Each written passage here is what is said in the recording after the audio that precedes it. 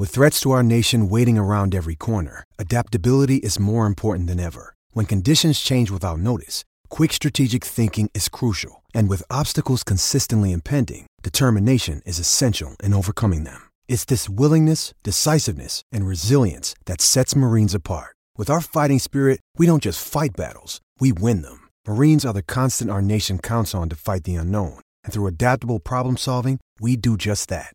Learn more at marines.com. Jewelry isn't a gift you give just once. It's a way to remind your loved one of a beautiful moment every time they see it. Blue Nile can help you find the gift that says how you feel and says it beautifully, with expert guidance and a wide assortment of jewelry of the highest quality at the best price. Go to BlueNile.com and experience the convenience of shopping Blue Nile, the original online jeweler since 1999. That's BlueNile.com to find the perfect jewelry gift for any occasion. BlueNile.com. Another day is here, and you're ready for it. What to wear? Check. Breakfast, lunch, and dinner? Check. Planning for what's next and how to save for it? That's where Bank of America can help. For your financial to-dos, Bank of America has experts ready to help get you closer to your goals. Get started at one of our local financial centers or 24/7 in our mobile banking app. Find a location near you at bankofamerica.com/talktous. What would you like the power to do? Mobile banking requires downloading the app and is only available for select devices. Message and data rates may apply. Bank of America N.A., member FDIC.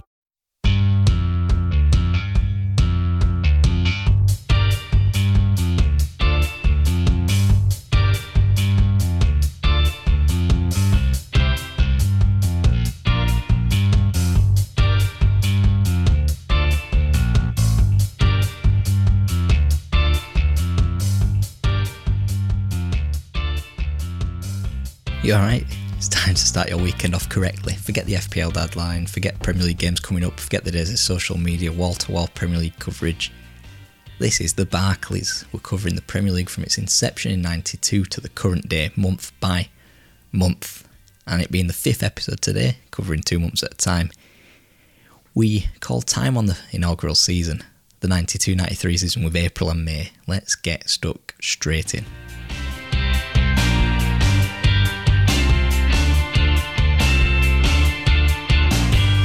And a wee reminder that if you are enjoying podcasts like this that we do here on the Sports Social Network 3 days a week, we've got more stuff on our Patreon page, patreon.com/whatiffootball. We've got a mailbag of all the what if suggestions, all the alternate football universes that you send to me every Thursday. We cover the weekend's football in action, previewing it on Friday or reviewing European football during the week, and then on Monday talk about the hot topics from football every Monday, and as well, of course, nostalgic podcasts like these, great games where we cover fantastic matches of football from years gone by, head-to-head, pitting teams or players against one another, and of course, other Football Manager stuff sprinkled in and amongst it. Of course, we'll be back on Tuesday with Ranked and Naughty's Nostalgia on Wednesday on this podcast feed, wherever you get your podcasts, of course. So let's go back in time. April 1993, I was just 2 months of age. Fantastic how time flies when you're having fun. So we start this off with a teary announcement that Brian Clough had announced his retirement. Didn't get off to the beginning of the end quite so well with the visit of Ron Atkinson's Aston Villa, and they came out to dish another loss out for them. Paul McGrath, the winner, who would win the PFA Player of the Year the previous week. Alongside him on that podium, Ryan Giggs marking his second Young Player of the Year award by PFA in succession with the first goal in a win at Carrow Road. Andrei Kanchelskis with a second, Eric Cantona with a third in a 3-1 win for Man United. Absolutely crucial as Norwich topped the table at the time. Blackburn beat Liverpool. Liverpool now firmly in the mire, although Ian Rush did score a great goal, although too little too late. 4-1 win by Blackburn. Around the grounds, Ipswich continued to plummet, getting a point from 2 games away at Man City and at home to Chelsea. Chelsea themselves, who had come off whipping the basement boys Middlesbrough 4-0 to continue their horrific form. Middlesbrough, though, would bounce back and finally get a win thanks to a John Hendry winner at home to Arsenal. Oldham were looking up too, sticking 6 beyond Wimbledon and getting a point at home to Sheffield Wednesday. Coventry City got a win at home to Southampton. Sheffield United continued Leeds away form with a 2-1 win at Bramall Lane. And meanwhile, the points were shared in London between Crystal Palace and QPR. The following week was perhaps the most famous win of the lot for any team in this season. The page-turner, the decider. John Sheridan, as he did in the 1991 League Cup final, put Sheffield Wednesday ahead, but unlike the 1991 League Cup final, Sheffield Wednesday wouldn't win. This match will be forever remembered, of course, for the Steve Bruce goals, the second in the 97th minute, a sign of things to come perhaps for Man United in the Premier League era under Sir Alex Ferguson, the real turning point, almost confirmation for Man United, especially after bottling the 1991-92 season, the previous season, with a failure to win at Luton, allowing Leeds, of course, to sneak in there.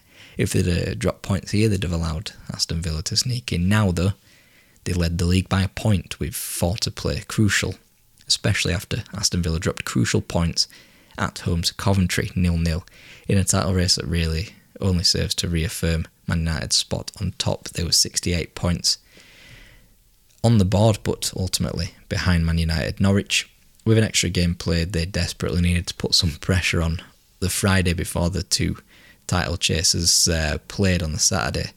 By the time Efe Nkoku scored on 86 minutes at White Hart Lane, though, for Norwich, Spurs had rattled in 5. Reza Ruddock sharing him with a double, Nick Barmby and Naeem scoring the 5 there to heap the misery on Norwich. In what could have been a huge win for Brian Clough, Gary Bannister scored the opener for Forest at QPR. Unfortunately, though, for Forest, Les Ferdinand existed and scored a hat-trick. The final 2 of his goals taking QPR from 2-3 down to 4-3 up, and now Forest sat 5 points adrift with 5 to play.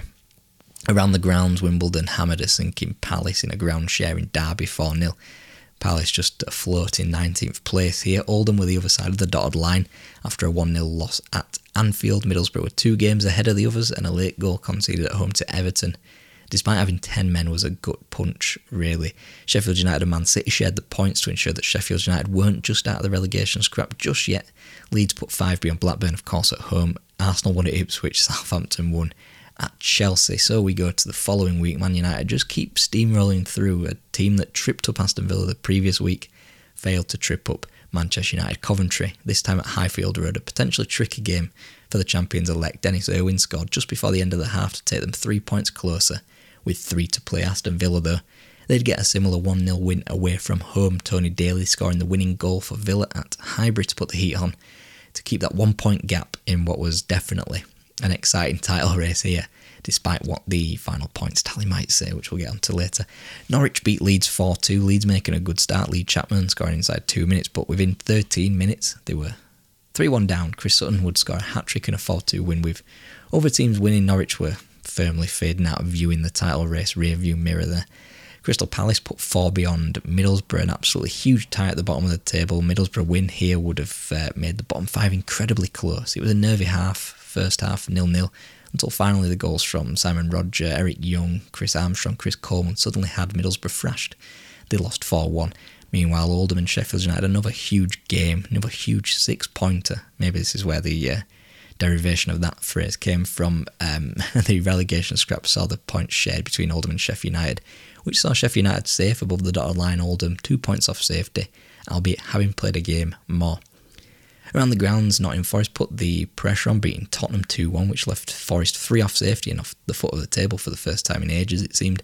Blackburn got a win over Ipswich to have the tractor men looking over their shoulders in terms of relegation. Sheffield Wednesday put 5 beyond Southampton, Chelsea put 4 beyond Wimbledon, QPR put 5 beyond Everton at Goodison Park, no less, in a weekend of high-scoring wins, really. Manchester United racked up 3 more points, 3 more goals at home to Chelsea the following week. The title loomed large. Mark Hughes and Eric Cantona scoring the goals there. Man United ever closer to success, but Aston Villa would keep the heat on. It was Manchester City dealt the task of potentially helping Manchester United win the league. A win at Villa Park would have all but secured that first league title for United since the 1960s. Niall Quinn heading in early on, which suggested that Man City weren't just going to let Aston Villa win purely because Man United were running for the league. Dean Saunders then, though, headed in an equaliser. A suspicious-looking Keith Curle handball, a bit dodgy really, allowed Gary Parker, really, to convert the penalty, with Ray Houghton scoring a 3rd to keep the heat on Manchester United. Norwich firmly fell out of the title race, though, in the Old Farm derby. Finally an Ipswich win over Norwich, and a win that ended Norwich's title race. 3-1 winners there, Ipswich were. Middlesbrough got a huge win to drag themselves off the foot of the table. 3 days to stew over the fact that Nottingham Forest had lost at Wimbledon on Saturday, but Middlesbrough won 3-0 at home to Spurs. Around the ground, Sheffield United missed out on a chance to almost confirm safety, losing 3-1 at home to Blackburn. Meanwhile, Oldham looked as good as down, shipping 4 goals at Spurs. Likewise, Liverpool stuck 4 behind Coventry, and they were goalless draws between Leeds, Crystal Palace and Southampton, and Everton. Villa played at Blackburn the following week, and it was rather a helping Lancashire hand for United in the title race. Villa almost out of the title race here with a 3-0 defeat at Ewood Park. Meanwhile, Manchester United heaped on the misery to Ron Atkinson and Villa winning 2-0 at Sellers Park, firmly on the brink of a league title with yet another win. The mean machine of Eric Cantona and Mark Hughes, Brian Robson, etc. winning the day there and putting United just that little bit closer with potentially the title race to be wrapped up next week. The Steel City derby with a huge magnitude also this weekend saw Wednesday and United share the points as they did earlier on in the season, 1-1. A win for the Blades would have confirmed safety. A point wasn't bad by any means owing to their goal difference by this point stood at -1 for a team battling relegation. It's a very good goal difference. Nice handy little mechanism to have in the back pocket there. Brian Dean's opener for the Blades equalised by Paul Warhurst. Both fans went home happy as a result to an extent.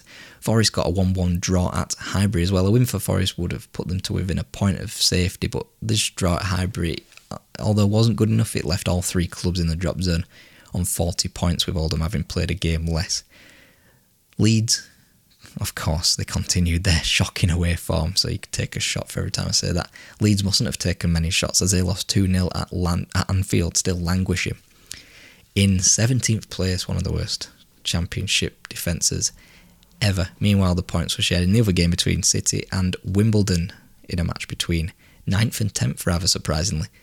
So as we went into May opened up with a potential title party in Manchester. Oldham travelled to Villa Park. Villa had to stay in the fight, had to win to stay in the fight, and Oldham went in front early on. Oldham, of course, needing the points themselves to stay up.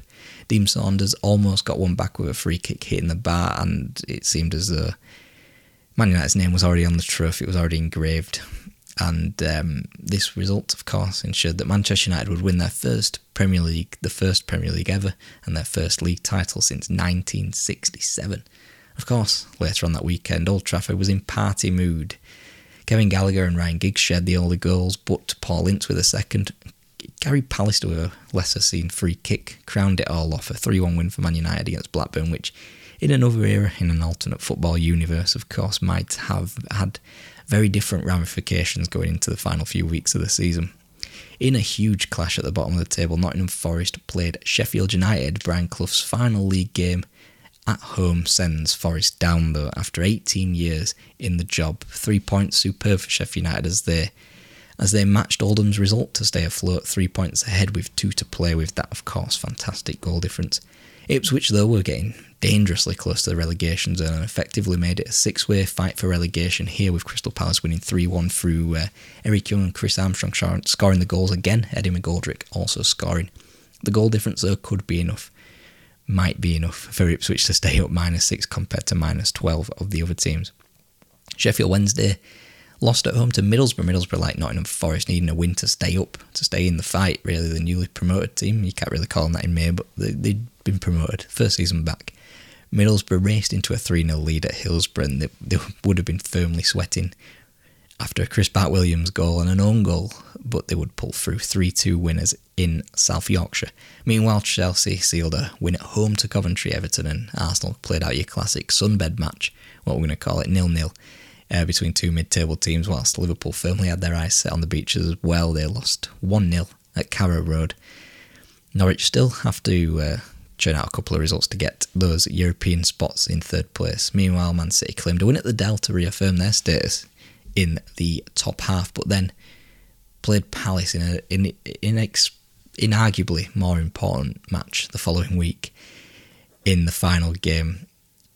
One of the final games of penultimate weekend of the season. They drew 0-0 with Palace. Palace had top half City to play at Main Road, and coming back with a point appeared good, really. The point there took them to 49 points ahead of the final game of the season. However, Kyle Bradshaw and Glyn Hodges got the goals for Sheffield United at Goodison Park, with their -1 goal difference here and the 3-point gap, confirming their safety 3 points ahead of the drop zone before the final day. Also, this win went on to confirm, rubber stamp, Middlesbrough's relegation at the first time of asking in the Premier League. Oldham, though, they needed nothing less than a win, of course, to keep pressure on Palace, especially after that 1 point gained in Manchester, going into the final game, of course. Oldham ran in 3 goals in the first half, and despite Ian Rush scoring a second for Liverpool in the second half, Oldham just about clung on, so it left Oldham 3 points off Palace, Ipswich and Sheffield United. But of course, Sheffield United's -1 goal difference left them out of reach. Really, they could plan for another season in the Premier League. Ipswich's -6 could be enough to overtake them, but it wasn't guaranteed that Ipswich would get that win either on the final day. Meanwhile, Palace's -10 was dangerously close to Oldham's -12, meaning that Oldham had a superior goals record with 60-odd goals. A win and a Palace loss would send the Eagles down and keep the Latics up, even if it was 1-0 in either direction with those goals scored for Oldham. With those permutations out of the way, let's have a look at some more sunbed football matches. Arsenal impressively made it 3 games without a goal, drawing 0-0 against QPR, then losing 1-0 at Hillsborough. Leeds were on a game closer to 0 away wins, drawing 1-1 at Hillsborough. Blackburn got a win at White Hart Lane, having long confirmed 4th place ahead of the likes of Sheff Wednesday, Man City, QPR, Liverpool, Chelsea and Tottenham themselves, to be fair. Which took us to the final day of the season. We had the likes of Aston Villa losing at QPR just to accentuate the fact that the wheels had come off, making it now a 10-point difference to Man United. Leeds completed their season winless away, drawing 3-3 at Coventry. Brian Clough bid goodbye to football with a 2-1 loss at Ipswich, themselves going down. Blackburn, Everton, Sheffield United all got wins over Sheff Wednesday, Man City, Chelsea respectively. Liverpool stuck 6 beyond Tottenham to make things a little bit more respectable in the league. The points were shared between relegated Middlesbrough and Europe-bound Norwich in a 3-3 draw, and in perhaps the perils of a high-profile 42-game season were the fact that Arsenal versus Tottenham and QPR versus Sheffield Wednesday were played the Tuesday after the final day. QPR and Tottenham securing 3-1 wins to end their season, Tottenham climbing 4 places to 8th and QPR nowhere to go in 5th. So the 2 games left in the Premier League season, 2 games we haven't discussed. We've discussed 378 games so far. 2 more were the most important going into the final week of the season. Arsenal versus Crystal Palace, Oldham versus Southampton. Oldham needed a win, Palace needed just a point to stay up. That point, though, within 9 minutes, evaporated Ian Wright. Not the best start by Palace, you have to say. Oldham now on 47 points, still level at home to Southampton. Palace back on 49. But Neil Poynton would score for Oldham 20 minutes later, only to be levelled up quickly by Matt Le Tissier. But Oldham would then run riot. Ian Olney, Andy Ritchie, Gunnar Haller puts Oldham 4-1 up with 64 minutes gone, which needs, assuming that the Southampton point here is unattainable, it means that Palace now have to get a goal, cue the big radios out, especially in 1993, to listen to the scores. No earphones, no AirPods here on display at Highbury, no doubt. And obviously now Palace just need a goal to survive. 49 points seems harsh to go down on, but there we are. And Matt Le Tissier had clawed back a goal on 67 minutes to make it 4-2, to make it a little bit interesting at Boundary Park. But then, of course, the interest, although slightly, fell away because Arsenal ran in the goals. Paul Dickoff on 82 minutes, Kevin Campbell on 89, and of course these goals coming when Palace were pushing for an equaliser. The belief now that Oldham would win was in Palace's hands, you must say. But even despite that, Matt Le Tissier completed a hat-trick, the final hat-trick of the season, in the 85th minute to leave Oldham and Joe Royle sweating a little bit. Made it interesting, but as it was, Oldham won 4-3, Palace lost 3-0. Palace were down, joining Middlesbrough and Forest. And of course, forgot about one game. Manchester United, of course, capping off the title-winning season with Brian Robson scoring the winner there at Selhurst Park. A 2-1 win over Wimbledon. And now you've got 380 games, and now, after this short break, We'll have a look at the league table, and of course we will summarise each team and provide a memory of the week, which might be a bit easier this week considering it's the end of the season. Check out these adverts and we'll be back after this short break.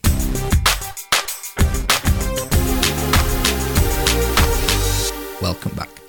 We have to say, 92-93 United not winning the league since 1967 and lifting the Premier League title, that has to be one of the memories of the week. Newcastle fans somewhere seeing Steve Bruce cock up a trophy lift by elbowing the cameraman. Somewhere a Newcastle fan will be saying, Jesus, can't you do anything right? Of course, on the opposite end of the table, you've got Brian Clough's farewell in the game with relegation, unfortunately, to the Championship, which of course would lead to further things down the line for the likes of Roy Keane, who had triggered a relegation release clause. More on that in a couple of weeks' time when we come back for the second season. Also, you have got, of course, Oldham's miraculous escape, the scenes of Joe Royle letting out an exasperated breath of air at the end of the season, which probably doesn't really get as much coverage as other Premier League escapes, but that is football, isn't it, unfortunately? So, we'll look at the table now. Let's summarise each team. So first place, Manchester United with 84 points, are champions, first time since 1968, largely because of one man. Adding Eric Cantona to the mix was the signing of the season, the signing of any season really, and he transformed a team languishing around 6th or 7th in November, a team that struggled to find the net, into a team that was just simply a machine. They only led the league from April onwards, and of course you've got the goals from Mark Hughes as well. You've got Bruce Pallister, Irwin in the defence, Brian Robson behind the front line as well, which proved a huge difference from Aston Villa in second on 74 points. Dean Saunders, arguably one of the signings of the season up front for Villa, simply invaluable at a club that actually valued him. Likewise, Dalian Atkinson, one of the better strikers all season, and that double act was a huge reason for why Villa commanded the best loser spot here. Ron Atkinson looked to be giving the title a very good go in mid-April, but the United juggernaut really just kept going and proved insurmountable at the end. Third place was Norwich, only on 72 points. I was shocked to see Norwich in third place, perhaps less so than who we see in fifth place, but with Chris Sutton, they have a superb centre forward who can always find the net there. It seemed that Villa and United would go on better runs of form throughout episodes in this series that we're doing, but Norwich would always find a way to stay at the top of the league, didn't they? Of course, by late March, early April, this luck ran out and they'd be one of the last teams to drop out of the title race. In fourth place, secured for quite some time, Blackburn on 71 points, newly promoted team. Finishing in fourth place, that sounds like they should be the biggest surprise package, but I don't think they are, especially backed with Jack Walker's millions. Alan Shearer's injury, of course, a turning point for the season. If he hadn't got injured, they'd definitely considered themselves in the title race. They did only finish 3 points behind second, but this was because mainly of Villa's drop-off once the title was lost. I think there's definitely more to come from Blackburn, don't you? And in fifth place, surprise package of the Premier League, in my honest opinion, QPR on 63 points. Of course, this is helped massively by the goals of Les Ferdinand, who'd been absolutely astronomical this season. One of the best players in the league, and without him, I dread to think where they'd be. Fifth place constitutes probably the best finish for QPR in the Premier League to come. We'll find out though, won't we, in coming weeks. In sixth place with 59 points, Liverpool. In a season with so many ups and downs, Liverpool finishing sixth came as a bit of a surprise. It started off quite slow, chipped away with the odd wins and fell off a cliff for a time under Souness, but he would steer the ship back into the top six and for the end of the season, which makes it look better than probably what it is. But compared to the 80s, it's a long way back for Liverpool, and it's now officially 3 years of hurt. I can't see them lasting much longer. Seventh place, Sheffield Wednesday on 59 points as well. Fantastic season for Wednesday, in only their second season back in the top flight. Did well in the final Old First Division season 2, and with the distraction of 2 cup finals, both against Arsenal in 93, this must be considered a hugely successful season for the Owls, one of the best in the modern era, if you can call 93 the modern era. Number 8, Tottenham, 59. Teddy Sheringham wound up winning the first Premier League Golden Boot. Without him, Spurs' season would look very different as a result. Anderton, Sol Campbell, Nicky Barmby coming through. They've got an exciting team and should be competing around this top 8 for years to come, really. Behind them on 57 points, Man City, a decent enough season by City, of course not the team they are now, but they would look down rather than up in their time in the top flight in the 90s. This was a brief respite. Quietly going about their business, might have even cracked the top 6 if you look at the points difference, really. And in 10th, you've got Arsenal on 56. A lot more really was to be expected of Arsenal under George Graham. They'll be supremely disappointed with his 10th place finish. Obviously, they take the FA Cup and league titles from it, and people may say they were distracted by those cup runs, but Sheffield Wednesday had to do the same, and they finished higher. Only they didn't win the cup final, so swings and roundabouts. Chelsea also on 56 points in 11th, probably remembered for being the first Premier League club to sack a manager, and were a very streaky team in this season. Began the season well, dropped off incredibly, leading to Ian Porterfield's sacking. Recovered well to finish slap bang in the middle. Wimbledon 54 points on 12th place. I must say, out of all the teams, Wimbledon's 12th is up there. Well, has to be up there with the most surprising, really. Typical of Wimbledon, really. Zero frills, not involved in any relegation chatter, not really in terms of pushing for the European spots, top half, just involved, just happy to plug away in the top flight, really. Everton 53 points, 13th place, kind of depressing, really, showing from Everton, but good points tally nonetheless, enough for them to kick on for the 93-94 season. But as we know now, they'll be looking down rather than up in what will be a much more eventful year next year. In 14th place, we've got Sheffield United on 52 points, like Ipswich, only flirted with relegation but had to go to the depths of the dotted line to haul themselves back up. And in a game where you're losing 5-0 with 10 minutes to go, really, Sheffield United scored 3 to make their position look a little bit more respectable in 14th. Below them, Coventry City on 52 points. And for a time, it looked as though Coventry would be in for Europe as prize packages as opposed to being in the bottom half. It goes to show how tightly packed the Premier League was, in that they finished below Sheffield United, who only confirmed their safety in the final 2 weeks of the season. Likewise, Ipswich in 16th place, also on 52 points, and for a promoted club, on the face of it, 16th place will be celebrated. But it started the season off incredibly well, dropped off rapidly, and were only consigned to little sniffs of danger rather than a full-blown meltdown, full-blown relegation battle. In 17th place, we got Leeds, 51 points, and yeah, it has been a bit of a running gag on this show that Leeds have yet to win a Premier League away game. Other teams may have done this, but Leeds were champions, let's not forget. They may have lost Eric Cantona, but the other component pieces remained. For me, this title defence doesn't get as much of a bad rap, doesn't get as much criticism as the others. Man United in 2014 in 7th, especially springs to mind. Chelsea in 2016 under Mourinho, then Hiddink springs to mind. Leicester's collapse after winning the league in 2016 springs to mind as well, but Leeds should definitely be ranked among these. Of course, the lowest ranking of those 3 aforementioned teams defending the title as well. In 18th place, Southampton, 50 points. Never looked truly in danger. Matt Le Tissier, as you'd expect, really, dragged them through a season in a time where Southampton would exist in the bottom half for many seasons to come, a far cry from the 80s where they would finish in the top half a fair bit and finish second at some point in 1984, I think it was. Just avoiding the drop on the final day. Oldham on 49 points in 19th place, an absolutely astounding great escape, and to say they were in the bottom 3 for a lot of the end of the season, of course this has to be a success. The final win on the final day against Southampton will be, of course, most remembered. And now into the dotted line, under the dotted line, the relegated club's 20th place, Crystal Palace, 49 points, really. You'd expect that to be enough in a 42-game season, wouldn't you? There'd be harsher relegations for Palace in a couple of years' time, which will be more galling relegations, which we'll get onto in due course. Palace's relegation came out of nowhere, really. They stabilised themselves a little bit in the winter, but late season form see them fall off the tracks and obviously didn't end it too greatly with a loss at Arsenal. 21st place, Middlesbrough, 44 points, and around January is really where the wheels came off for Borough. They'd gone from existing alongside the likes of Leeds, Ipswich, mid-table, those kinds of clubs, to catastrophically picking up 3 points in 2 months, falling to the bottom of the league, and this is why they go straight back down to the Football League, of course, and joining them. Final place, 22nd place, Nottingham Forest, 40 points. It was a long old slog, wasn't it, in Brian Clough's final season. They might have won their first game. Teddy Sheringham was there then, if you can remember that, all the way back then. Well, let's not forget, they were bottom for a long, long time, almost the majority of the season. They picked themselves up off the bottom for a brief period towards the end, but a couple of losses late on called time on Brian Clough's time as a manager, sadly, and relegation, which had a knock-on effect for many years to come, of course. But they'll be back.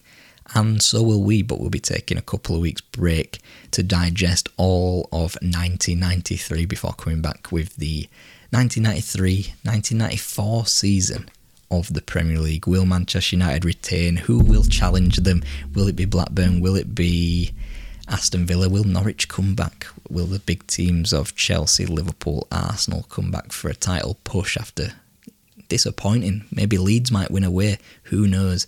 Who will come up and put noses out of joint for the following season? Well, of course, we'll find out in due course in a couple of weeks' time. Of course, elsewhere on the Sports Social Podcast Network, which we are a production of, you've got a ranked episode on Tuesday. You've got some more nostalgia from the world of football on Wednesday. And of course, if you're enjoying podcasts like these, check out our Patreon page, patreon.com/whatiffootball. Just for the price of £1 a month, you can get access to bonus content. That being nostalgic podcasts like these in great games and head-to-head, where we look at fantastic football matches from years gone by. And of course, in head-to-head, pick two teams or two players together and see who's best. For example, Diego Maradona versus Lionel Messi was this week. Very exciting. Anyway, we've also got a mailbag of your what if suggestions, because that is our bread and butter here on What If Football after all. And of course, we cover the weekend's action on Mondays and Fridays, and of course on YouTube 7 days a week, alternate football universes. But until next time, silly.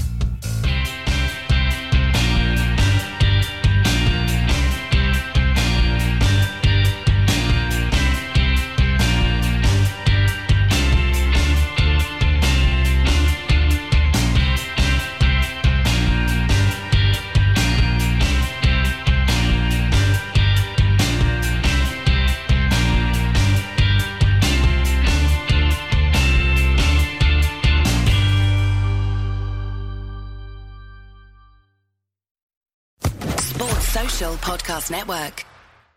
Hey guys, it is Ryan. I'm not sure if you know this about me, but I'm a bit of a fun fanatic when I can. I like to work, but I like fun too. It's a thing. And now the truth is out there. I can tell you about my favorite place to have fun. Chumba Casino. They have hundreds of social casino style games to choose from with new games released each week. You can play for free anytime, anywhere. And each day brings a new chance to collect daily bonuses. So join me in the fun. Sign up now at ChumbaCasino.com. No purchase necessary. VGW Group. Void where prohibited by law. See terms and conditions. 18+.